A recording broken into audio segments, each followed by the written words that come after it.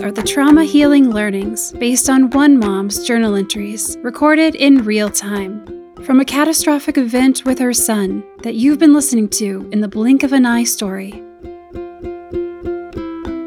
Life can change in the blink of an eye. Hello, dear ones. In the middle of a crisis, you want to be sure there are people that can quickly, efficiently, and calmly guide you to the best possible outcome. I want to talk today about bodily injury crisis. A lot of thought goes into the systems that we have in place to respond to emergencies, and a lot of training and attention goes into each branch of those systems. Well, in today's episode, I sit down with someone who has an intimate knowledge of the players who are the first responders to an emergency situation where bodies have been harmed. I imagine you will learn something you didn't know about emergency response, and you will also get a taste of what it means to stay calm in a crisis, and why those who work as emergency responders have the gift of staying calm in the storm.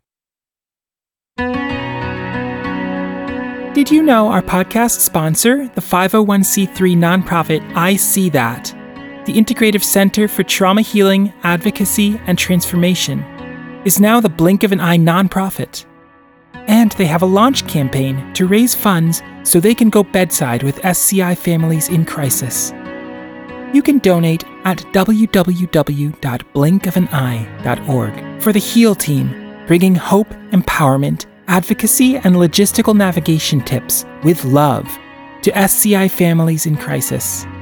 If you are interested in volunteering or becoming part of the Blink of an Eye cutting-edge relational approaches to trauma healing, medical navigation, and emotional and spiritual support for SCI families in crisis, fill out an information form at www.blinkofaneye.org. Follow Blink of an Eye on Instagram and Facebook at Blink of an Eye Nonprofit. Links to these platforms will be in the show notes. Welcome to Season 3, Trauma Healing Learning 23, Staying Calm in Bodily Injury Crisis, with Rich Holzman. Hello, Blink of an Eye family. Today's episode is dedicated to all first responders, all of the dispatchers who receive 911 calls, all of the firefighters and the EMTs and other personnel who dedicate years of their lives to being trained in how to respond in crisis, and then go on to be that cool head in a very fast-paced, tense, often chaotic moment of decision-making and protocol, with some of those situations having life or death outcomes. If you know of someone in your life who does this kind of work, please direct them to this episode as a way to thank them this week.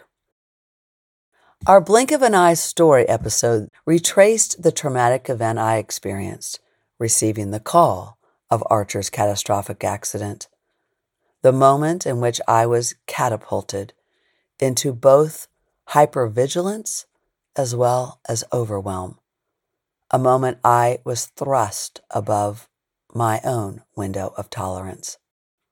And this experience was as a receiver of such news. I could not fathom what it was like for Archer as the injured person. And I wondered for months what it was also like for those around Archer on the beach that afternoon in the chaos of getting him to emergency services and to a hospital.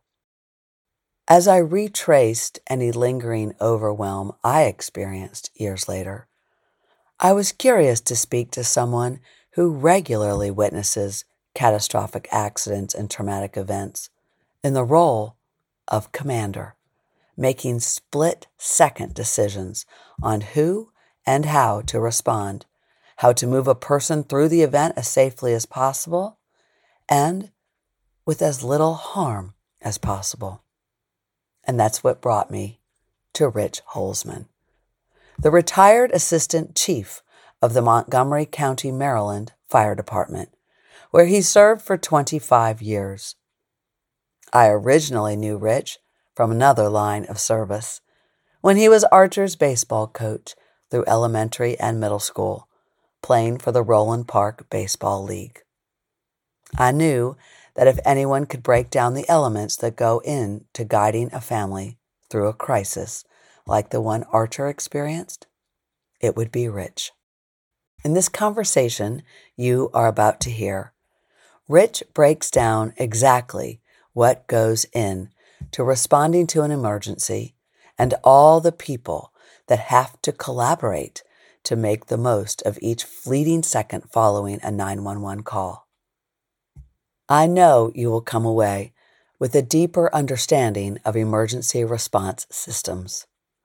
And hopefully your insights will be a resource for you, as well as providing confidence in the systems we have in place across the United States at the local level, where injuries and accidents occur, and what goes in to a care team working together to respond to a crisis, which might someday be your crisis or the crisis of someone you love.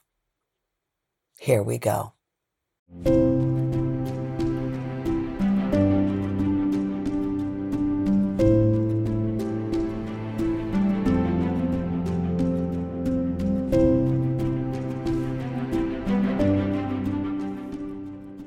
How does a guy like you, fighting fires, working in crisis, get into the very bucolic, slow game of baseball?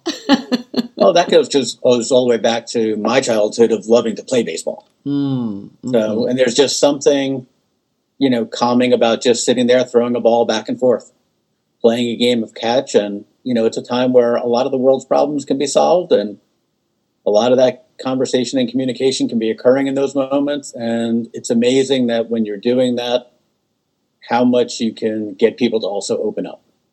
Oh, interesting. Because they just become relaxed, and it just becomes that nice back and forth. And, conversations just flow because you're not thinking about anything other than just catching the ball and throwing.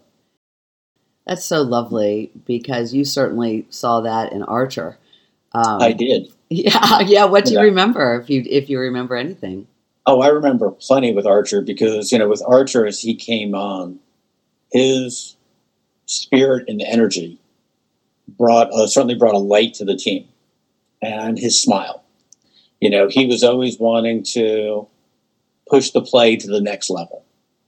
And you could see that, and with him, he was definitely that gifted athlete. Even in that middle school age, you can tell that he was just a pure athlete, and he had all those athletic abilities and stuff like that. And to watch him during the game, he'd be looking to me to be ready to steal the next base. When could he go? And he always just tried to do better and never let bad moments get him down either. So, he never got, really, if there was a disappointing moment or if he struck out in those things, he took it in stride.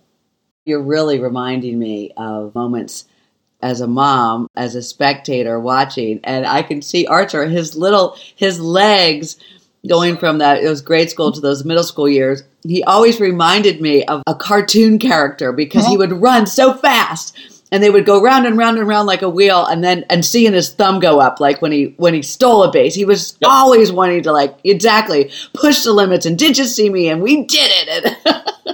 And then it was also, I know you told me not to go, but I thought I could go anyway. Yeah, right. I saw the opportunity, Coach. To me, it was just a great moment, and to get a chance to coach others is a gift, and to, watch them and help them grow and develop, and, just share those experiences. Those are lucky moments. They are lucky moments, and they're lucky moments for us as parents. Thank you. Thank you for those years. Thank you for your dedication as a coach and all the pleasant, beautiful memories we have from that.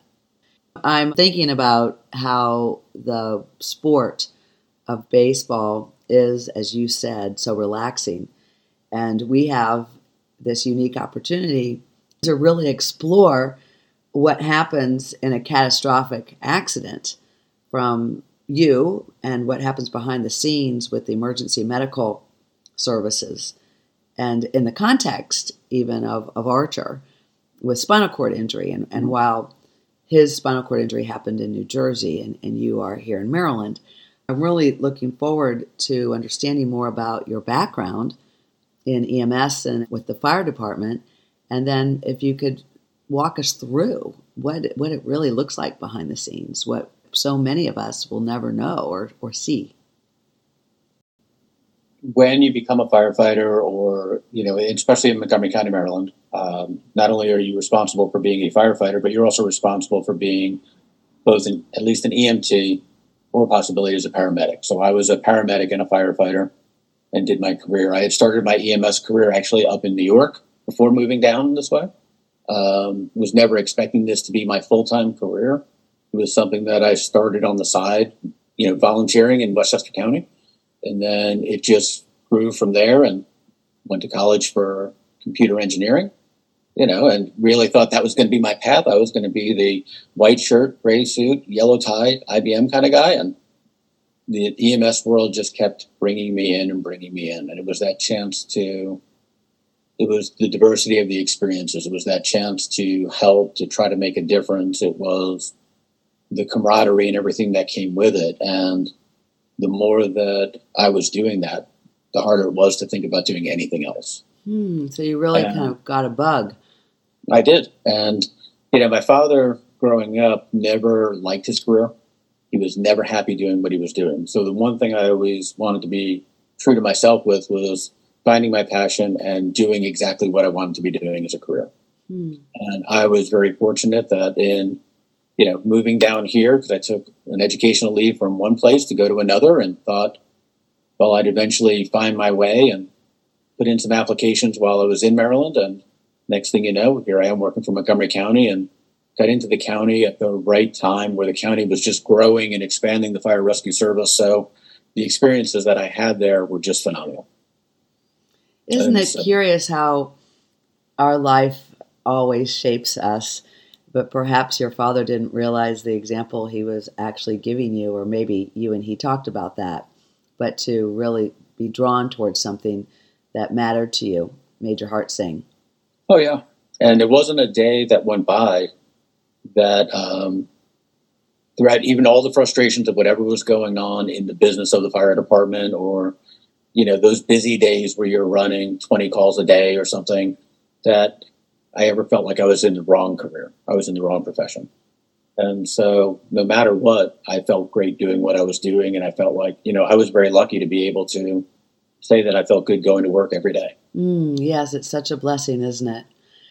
I won't digress too much, but I've known for 30 years now, when I left the litigation world and started the Baltimore mediation, that I was born to be a mediator, and I have been happy every single day doing that work. It's really been just, makes my heart sing. It's hard.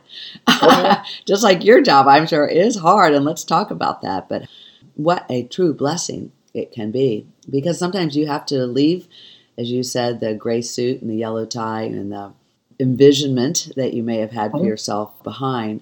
And that makes a difference. And sometimes it's difficult to make that choice of following your passion and having that confidence to do it, versus from an income perspective or otherwise, it's a risk. It is a risk. In fact, I think oftentimes following one's heart, people might not get the full emotional and mental support from those around them, because it looks like it's going to be a step down, like they're not going to make the same amount of money that they could have made had they been something else. But somehow it all seems to work out when you do follow what makes you happy. There's enough. Oh, yeah.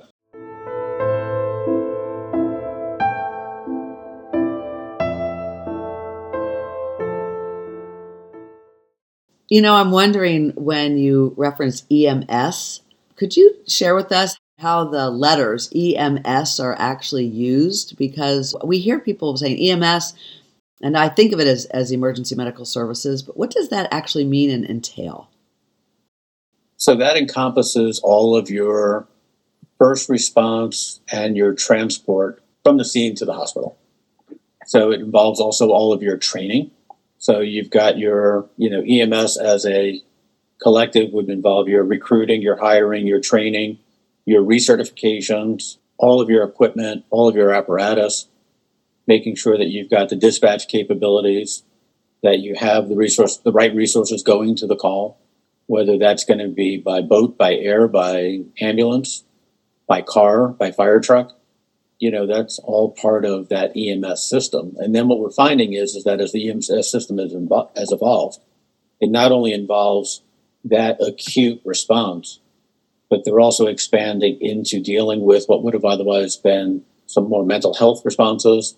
You're seeing systems evolve into managing more senior care, elder care, or those patients that would otherwise be those frequent flyers, the ones that don't have full access to help every day, but you still need to provide that system. So then it's trying to make sure you get on the scene and you're bringing either mental health providers with you, or some systems are using patient care advocates and those things so that they can get the right resources to the people.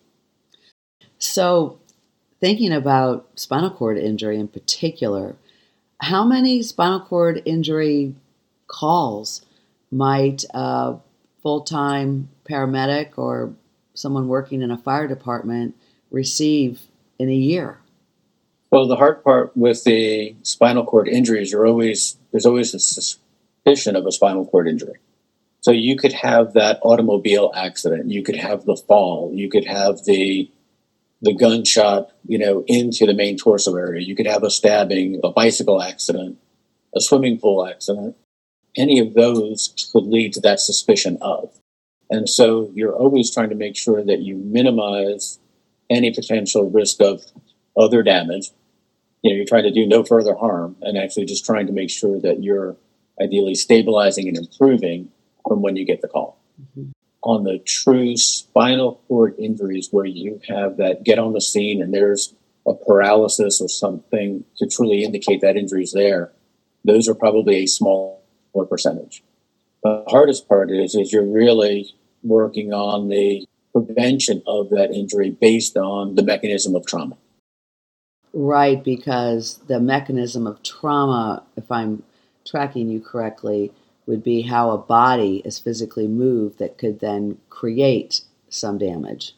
Is that the Exactly. reference? Mm-hmm. Mm-hmm. Yes. Yeah.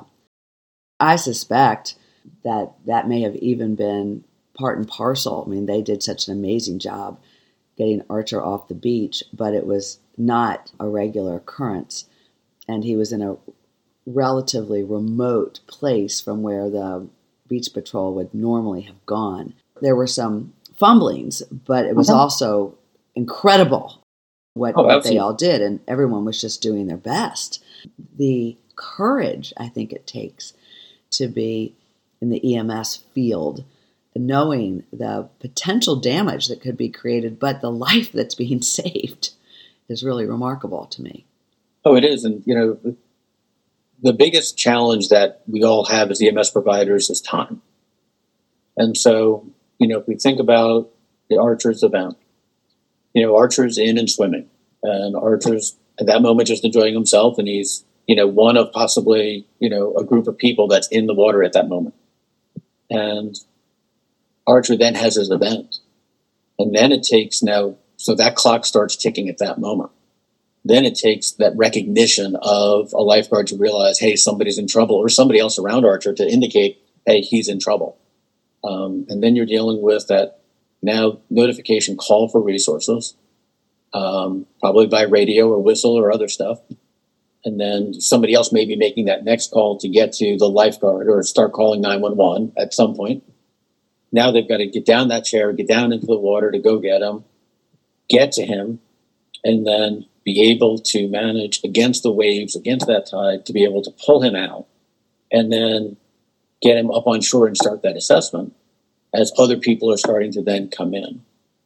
And then while that's going, it all depends on then from the 911 perspective, when was that call made and how quickly, does that call get processed? On average, it takes about a minute to process a 911 call. So from the time you pick up the phone and call 911, depending on volume at that moment, on average, you're about a minute from being able to determine what the call is and then be able to get resources started. They may still keep you on the call, gathering more information, but they've already queued it off to get dispatched. And then it gets queued into the dispatch. And then while we're at the firehouse waiting for a call, it could take a minute to get out the door, depending on where everybody is in the station, what's going on at that moment. And you're speaking about a full, like an actual 60-second minute. Yeah. Because of the drills that you've done. Mm-hmm. Yeah, and that's, getting out the door in 60 seconds is a pretty good time. Most people are, at best, I know we've done 35 and 40-second responses, but that's everybody in the right place at the right time being able to get on that unit, put the appropriate level of gear on that you need, sit down, seatbelts on, door opens up, and you head out the door. And then you have the travel time. So in the meantime, this is all working in that background. And then, in Archer's case, that clock started way back here. And so, that's minutes ticking. So from the time of Archer's event till the time somebody shows up on the scene, you could be 8 minutes, 10 minutes is probably not a bad response time from where that station is to where the scene was, to being able to have that extra help and manpower and staffing and skill level expertise to be able to provide greater assistance. And in our case, the paramedics came from Wildwood, which is about 23 minutes away. So now I'm understanding much more about the time, etc. But this idea that when a 911 call is made, it's about 1 minute. Was that nationwide? It can be longer at times. Sometimes it could be faster. That's about the goal, is trying to really manage that 911 call in about a minute to get resources started. So we might be still talking. I might be gathering more information as to what's going on. But in the meantime, I have enough information to say that this is a drowning at the beach, and that gets typed in as a call type. That goes to the dispatcher. Then the dispatcher goes ahead and sends the appropriate units that are available. Mm-hmm. So I'm just wondering, in terms of what it looks like from a prioritization of care, how is that then determined? Does it change? Well, you'll end up with, your heart attacks, your not breathing, cardiac arrest, drowning, severe traumas, and those things. Those are your higher priority calls.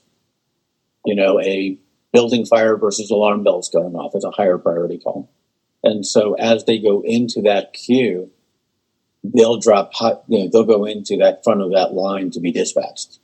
Depending on the call, they'll divert. I mean, if they need to divert a unit off of another call, hey, we need to take you off of this, you need to go to this.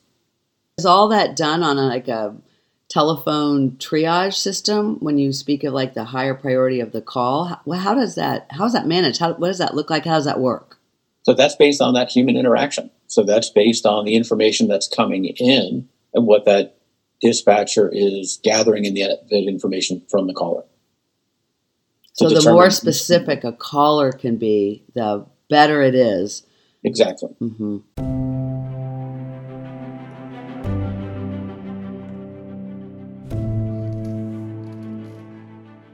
If somebody would have just have said, Archer was just an injured person in the water, that would be a lower level priority dispatch, because you're not thinking severe trauma. You're thinking that somebody might have an ankle injury, might have a shoulder injury, might have a scrape or a bruise, as opposed to somebody that was a drowning or a spinal cord injury or some sort of traumatic event.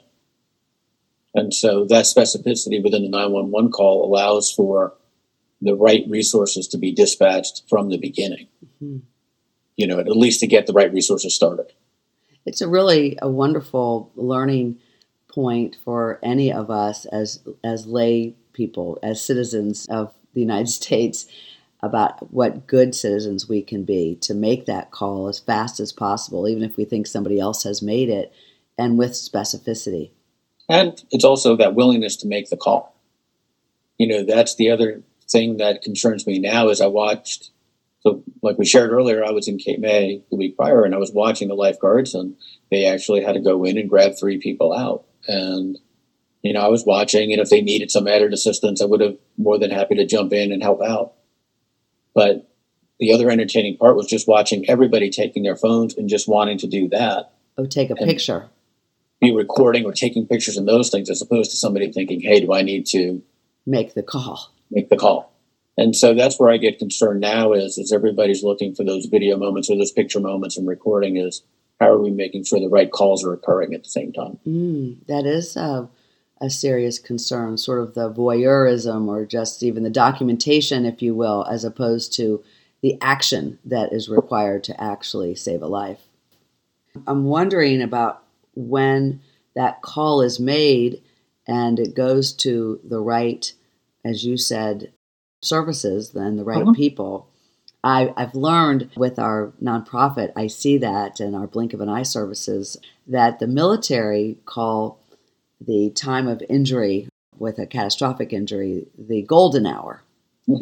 And that in spinal cord injury, the golden hour is about 15 hours with regard to really making sure that the spinal cord injured person gets to the right place, even though the first moments are so critical, especially if there are lung issues. Well, that would be the key thing with what you described with Archer is that if he was drowning and had drowned, then your first focus is always going to be on that, that airway, then that breathing and circulation. You're trying to make sure that you're managing those critical components that are going to keep somebody alive. That's right. That's right. You might not ever get into the 15 hours if you can't even keep someone alive. Yeah, for sure. So, Rich, from a fire department standpoint, where does the fire department come in on these EMS calls? So many of the EMS systems are fire department based. So in the case of Cape May provides an ambulance for the fire department as well as the fire response. In Montgomery County, we provided all of the fire and EMS response. So we were doing the first response for EMS as well as all of the transport as well. So whether it was a basic life support transport or advanced life support transport or a paramedic engine response, we were providing all of that first level response as well as transport. So whom are you communicating with once the call is received by you? Is there any medical communication at that? It starts off, we have a public safety communication center in Montgomery County that screens all of the calls for both fire and police. So if a call comes in, the first question usually they ask is, fire or police. And then they'll assign that out to the next level dispatcher. So it'll go from that initial call taker to the right branch that it needs to go through. Then you're dispatched out on the call. Now, within the medical world, we all have standing protocols that we have to operate within. So there's standards of care. So that allows me to go through a whole treatment plan prior to contacting a hospital. Now, once we're on the scene, we have full access to being able to communicate with both the closest ER, the closest trauma center, or the closest specialty center. Is it like a hotline that only the fire department has? Or is it a telephone line that anyone like I would also be able to access? Actually, it's a statewide system that we patch through a radio system. So we actually communicate with a medical dispatcher at that point, who will then patch us into the appropriate hospital to be able to communicate with. And how do you choose the appropriate hospital? It's based on what the criteria is as far as what's going on with the patient. Mm-hmm. So really trying to make sure you're getting that patient to the best location for the best care, for the best survivability. Yeah. It's just amazing and so curious and interesting to me. If I think about a heart attack or I think about something that happens with a lot of frequency that emergency room and EMS workers are working with and dealing with, and motor vehicle accidents and all kinds of things that you've laid out for us. But how with spinal cord injury, because it is so rare, that even the hospitals in a particular locale might not have the expertise. Even a trauma center might not have the expertise. Do you ever face that, or what do you do, or think about it? Well, the first goal is always how do we get to the best care center to make sure we can get the stabilization occurred, so that we can make sure that if we know this is going to be somebody that's going to have to go from us to one hospital, then on to another specialty center, we've still got to make sure that we get them stabilized for all of that level of transport. You make the decisions on the scene of, can we get to that specialty center by air? So in Maryland, we're able to use the Maryland State Police. They have a phenomenal air system that allows you to transport patients all throughout the state to all the appropriate centers and down into DC as needed. So you're able to get people to the resources that are the best within the state. And all of that still assumes a basis of both time and what's going to be the best condition to get them there. So if you have that severe, this time of year, we have those severe thunderstorms coming through. When we have a severe thunderstorm, the helicopters are not going to be coming in. Mm.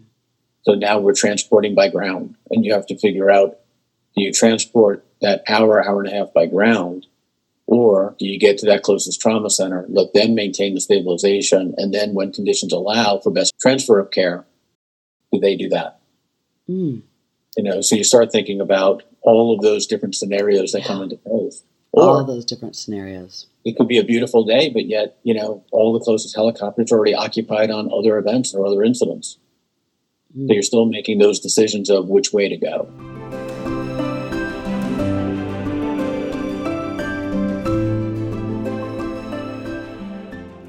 As you're transporting somebody, and as you think about a spinal cord injury and not doing, where the harm is, we're transporting in trucks. They are, either a pickup truck chassis or a medium duty truck chassis with, an air ride suspension that'll cushion the ride so much, but it's still a truck going up and down the road. And as you look at any of our infrastructure, riding around the city of Baltimore or anywhere else, it can be a bumpy ride. You're driving an emergency vehicle, reacting to those that are out on the road. And I've had everybody do everything from try to race you to stop short to back up into me to, you name it, it will occur in trying to get somebody to the hospital. And so it's a challenge at best. Right. The heroes are also the drivers navigating all those potential pitfalls as well. I'm thinking with regard to spinal cord injury as well, that with all the hospitals in the United States, over 6,000 hospitals in the United States of America, and how many have trauma centers? Well, there are only 69 trauma centers in the U.S. And how many trauma centers have spinal cord injury expertise? 14. So the idea that you mentioned about locally for the EMS worker and the fire department to know the nearest trauma center for stabilization, that I wish that I had known, and I would hope to educate families whom you think this will never happen to me, or I pray it would never happen to me, to have the confidence and the courage to get your loved one stabilized, and with incredible gratitude to the EMS workers and to that trauma center for doing so, and then get them to another place of expertise as quickly as possible, even if it is later than a 15 or 20-hour period. And it's not that hospitals are less than, it's that that's not their expertise. So your comments are quite illuminating around your perspective, realizing that, it's about stabilization, and that's our job. And there might not be the expertise because these cases are so infrequent. They're infrequent, and, again, it's just getting to that, with the numbers you mentioned, and thinking about how big this country is. Well, and to add to that, while spinal cord injury is rare of this magnitude, spinal cord injury, there are 18,000 new spinal cord injury cases a year in the United States. So when you think about those numbers and where are they going, and many of them remain in a local hospital, EMS did their job, took them to the best place they could for then, the next handoff, but the next handoff doesn't happen. Right. And that next handoff, it's not there. The resource isn't there. Mm-hmm. Well, and the part, that goes with this is not only do we have, the patient to deal with, but we also have to make sure that part of our responsibility is managing the family.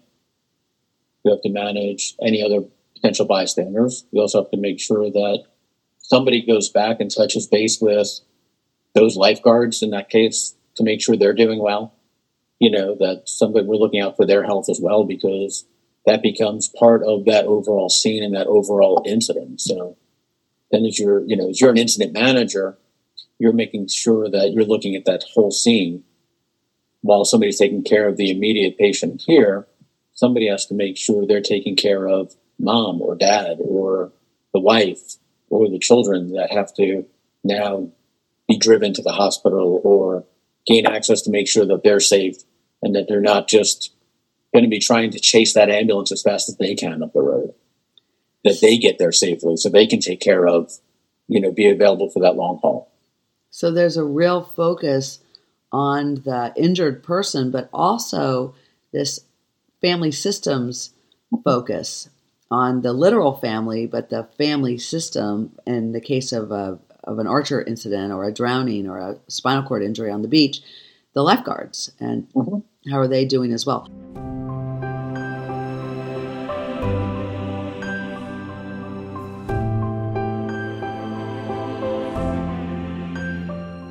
What does that, can you walk us through that on the scene itself and then after that? So part of the scene itself is trying to make sure that, one, you're taking care of that immediate need. You're also monitoring everybody's safety to make sure that, from an incident command perspective, you're managing both the patient and the rest of the scene. So is anybody else coming in on the scene? Can anybody else be getting hurt right now? Is everybody properly protected for what's going on? And then you're trying to manage any family or close friends or close relatives or somebody that's on the scene there that might be with this person. So could they travel with the EMS to the hospital or in a helicopter or in an ambulance? What we usually do is, if on an ambulance, if we have the ability, depending on what's going on in the unit, what level of care we need to provide, we'll try to use a secondary vehicle if needed to get them there. Sometimes we might put somebody up in the passenger seat of the ambulance and let them ride.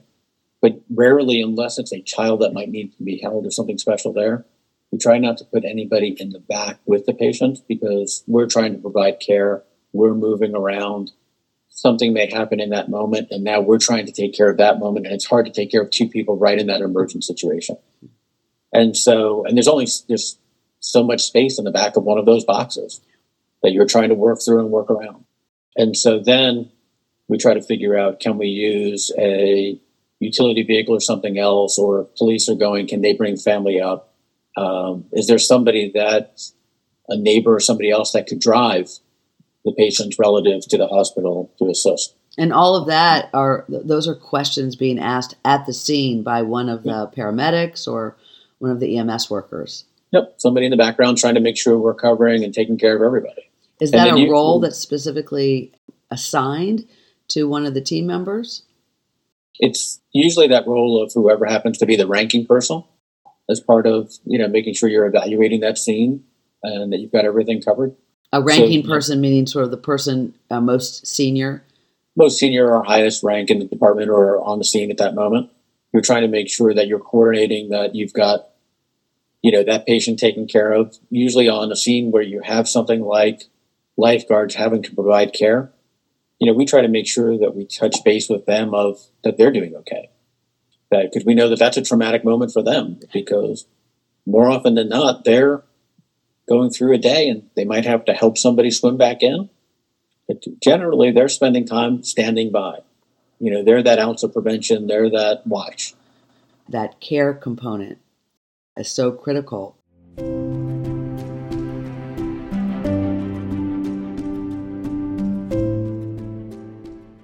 I'm wondering, what does it look like in your experience at Montgomery County to check in with, for instance, a beach patrol or the lifeguards at a scene or whoever it is who is making a rescue effort? How do you check in and when do you check in?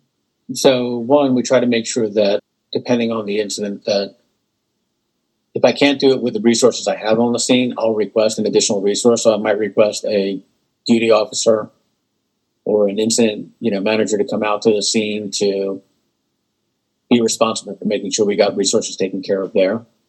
The fire department Montgomery County, we were very active in developing a critical incident stress management program where we had peer counselors and resources available 24/7, so that if you did have that event, you could activate those resources very quickly. And as part of that, we would also try to make sure that not only were we taking care of, in this case, let's say it was a pool lifeguard or a bystander, we would also try to also check in on the ER staff as well. So these events are, it's that whole system that comes into play.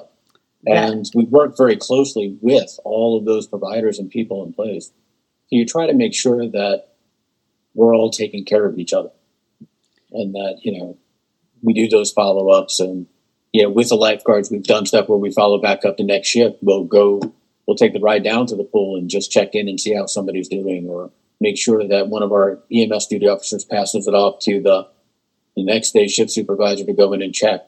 We'll make sure that their supervisor's been contacted, so that they know what resources are available if needed and to not hesitate to reach out. So there really is a shift I'm hearing from maybe the way it had been in years past to something that is much more family systems oriented, not just responding to the immediate scene and then doing the handoff, but rather checking back in, recognizing that the bystanders and others who are there might need care.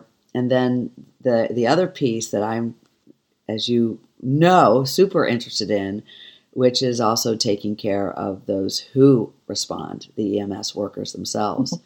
I am curious, first of all, about the family. So when you make a rescue as an EMS worker, fire department, assistant chief, and the family is not present or no one is there for the injured person, let's say, for one reason or another, right? Anything, motor vehicle accident, whatever it is.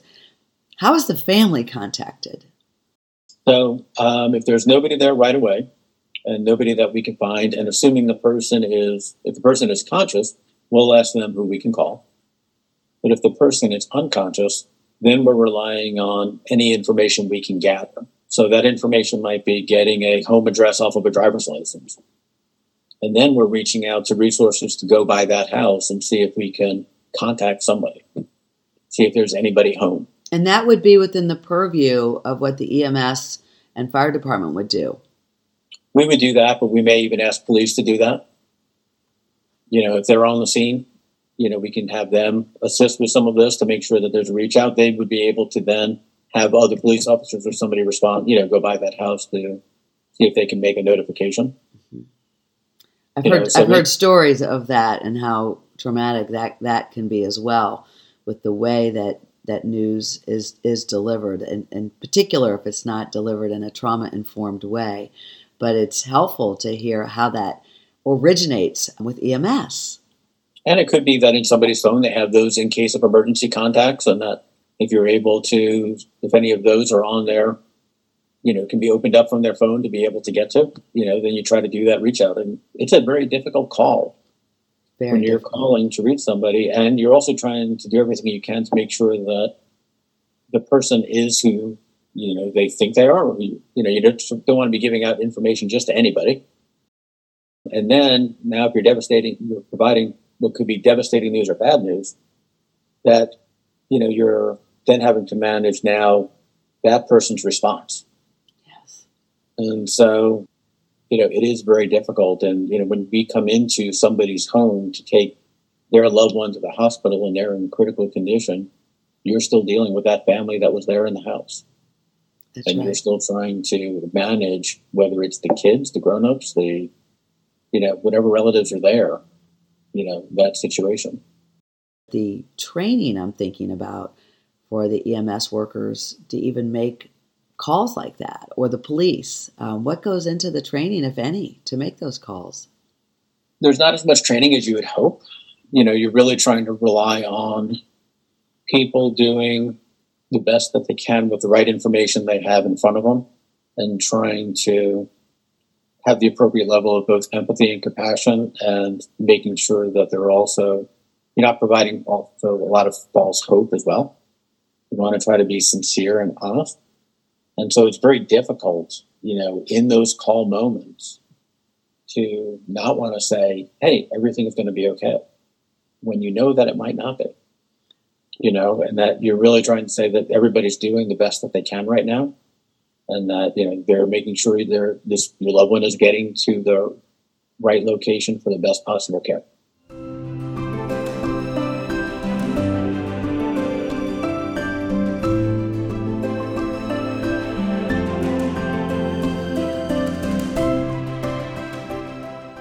Who knows? We might be able to put together trainings and deploy teams that can go to the groups, whether they were lifeguards or whether they were other EMS workers, where there has been a catastrophic spinal cord injury, to service them over those 30 days after an injury. Yeah, because we need them, and we need them to stay doing what they're doing. Exactly. And to continue to be able to serve. That's exactly right. That's the most important part. That is the most important part. I applaud you for everything that you've done, because to have an event like this occur and to have it with Archer and to be so close there and to selflessly want to educate and help others and prepare others to be able to handle such an event is truly incredible. It's just amazing. So thank you for everything you're doing with this as well, because it takes a very special person to do that. So thank you. I thank you. We can never underestimate what a small group of committed citizens can do to change the world, and you're one of those committed citizens. So I thank you. It's been a real joy talking with you, Rich. Thank you so much for your time. Thank you.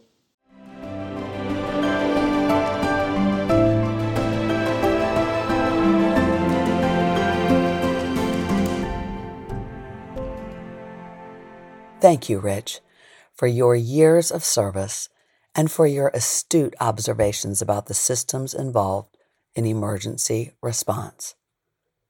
What would we do without the people who dedicate their careers to being EMS workers, firefighters, trauma responders, and others trained and ready to help us through bodily crisis? As Rich stated, there are so many variables to each emergency and so many factors that can slow down a swift response that we can thank responders for their quick problem-solving capacity.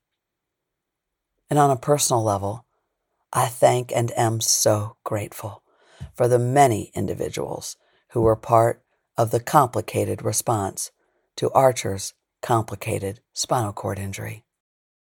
Thank you for listening. Please help us spread this healing resource far and wide. If you enjoyed today's episode, please share this with a friend who might gain something. And please leave us a 5-star review on Apple Podcasts or wherever you listen to podcasts. You can also support the podcast directly by becoming a patron at Patreon. All those links are in the show notes for this episode. Thank you for listening. Together, we are raising the vibration for healing. Life can change in the blink of an eye. Life is so precious. Sending love. Hope for everything. Obtain everything. Love heals trauma. Thank you for tuning in to the Trauma Healing Learnings. You may tune in to the companion Blink of an Eye story at Season 3, Episode 23, Lessons from Past Traumas. Thank you for listening, subscribing, and following. And thank you for telling your friends about Blink of an Eye podcast. Together, we are raising the vibration for healing. You've been listening to Blink of an Eye. We ask that you share this with anyone who may need inspiration, a lift, or who may relate. Never miss an episode. Subscribe to Blink of an Eye on our website, blinkofaneyepodcast.com, on Apple Podcasts, Spotify, or wherever you get your podcasts. This episode is sponsored by Baltimore Mediation. Baltimore Mediation has served clients worldwide by facilitating negotiation breakthroughs, believing in their capacity for meaningful face-to-face dialogue. You can learn more at baltimoremediation.com.